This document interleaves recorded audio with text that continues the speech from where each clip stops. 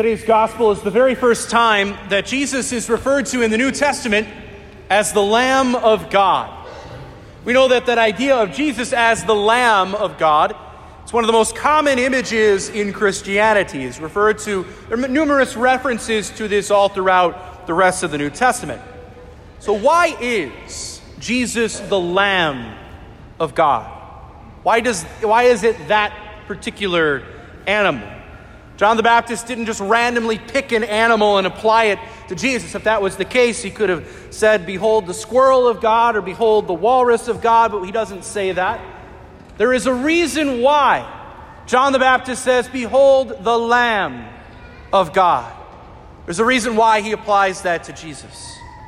As we know, the lamb was the animal that brought freedom to the Jewish people in Egypt.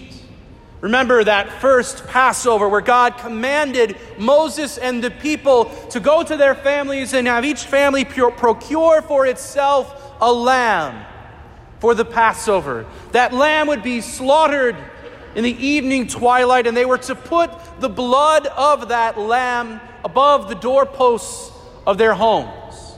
And God would pass over the people of Israel, seeing the blood of the lamb, and spare them from death. God would pass over them and they would be saved. The blood of the lamb was what saved the Jewish people from slavery in Egypt. The lamb was the thing that was sacrificed, the thing that was offered to save an entire people, to save their entire nation. And for the people in the Old Testament, and even in Jesus' time, that was sort of their Easter. That was their moment of salvation, the greatest work that God had done in their people. It all hinged around God saving them from slavery in Egypt by the blood of the Lamb, by that first Passover. So when John the Baptist cries out in this gospel today, behold the Lamb of God, that means a great deal. It's huge, in fact. Anyone listening to John the Baptist's words would have immediately had their ears perk up. They would have immediately taken notice of what John the Baptist was saying. Because really, he's saying two things. The first thing, by saying, behold the Lamb of God, he is saying that Jesus is God himself. John is making a divine claim when he says that Jesus is the Lamb of God. Further, the second thing that this signifies, or that this teaches us, when John adds those words, who takes away the sin of the world, he is saying that Jesus as the Lamb would act like that lamb in the Old Testament, but he would be different.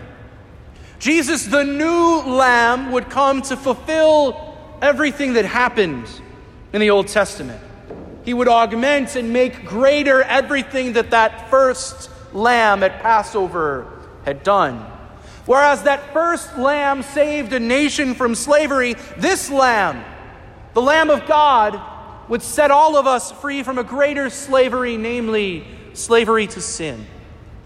And this new lamb would not come to save just one nation, but all of humanity. Think of the words of our first reading today. It is too little to raise up the tribes of Jacob. I will make you a light to all the nations. Again, not just Israel, but all of humanity would this lamb save. So John is essentially saying, look to Christ. Look to this man, and he will save you from your sin. So follow him. Christ is that new lamb. His blood shed on the cross at Calvary saves all of us, much like that lamb at Passover. But even kind of going back to the Passover was first and foremost a meal, because God also commanded the people to eat that lamb, to consume that lamb as food for the journey they were about to make in flight from Egypt. And we are called to partake of a new Passover with the new Lamb. We are called to consume Christ, the Lamb of God, as food for our journey, the journey of holiness, to partake of the Lamb's Supper. This all comes to a head in a very beautiful way moments before we all receive Holy Communion, brothers and sisters, where all of us cry out and sing, Lamb of God, you take away the sins of the world, have mercy on us. Lamb of God, who takes away the sins of the world, grant us peace. It is all of us crying out to Christ, the Lamb of God, to save us from sin and to have mercy on us. And what happens next? As everyone kneels down, the priest holds up the host to all of us in a moment of adoration and says, Behold the Lamb of God. Behold him who takes away the sin of the world.